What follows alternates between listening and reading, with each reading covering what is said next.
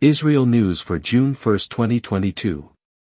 A 31-year-old Palestinian woman attempting to stab a soldier today at a checkpoint on a West Bank highway was shot and killed by other soldiers.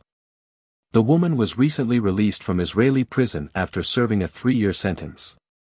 Justice Minister Gideon Sa'ar, leader of the right-wing New Hope Party, is reportedly in talks with Likud to join a potential Netanyahu-led government. Sa'ar is attempting to pass legislation that would extend expiring regulations that apply Israeli law to Israelis living in Judea and Samaria, West Bank. Without this law, Israelis would be tried through the military courts, which is something we certainly would not want, Sa'ar said. He has threatened to leave the coalition if this legislation doesn't pass. But the Islamist Ram party is not expected to vote for the legislation, which would prevent it from passing unless some opposition members vote for it.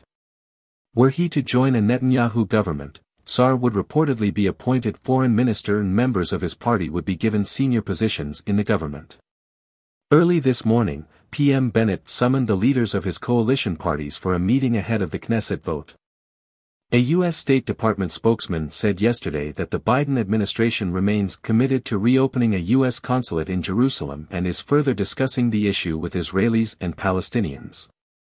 Dozens of Israeli Air Force fighter jets conducted air maneuvers over the Mediterranean Sea last night, simulating striking Iranian nuclear facilities. Israel's Minister of Economy and Industry Orna Barbavai and the UAE's Minister of Economy Abdullah bin Tuk al-Mari signed a free trade agreement between the two countries this morning in Dubai. The agreement is expected to increase exports and imports between Israel and the UAE and will remove excise from an estimated 96% of the bilateral trade between the two countries, including food, agriculture, cosmetics, medical equipment, pharmaceuticals and more. The free trade agreement covers such issues as regulations and standards, excise, cooperation, government procurement, e-commerce, and protecting IP rights. The CEO of Netflix will visit Israel in the next few weeks over concerns that the Knesset will enact legislation requiring international streaming services like Netflix to invest in the production of original content in Israel.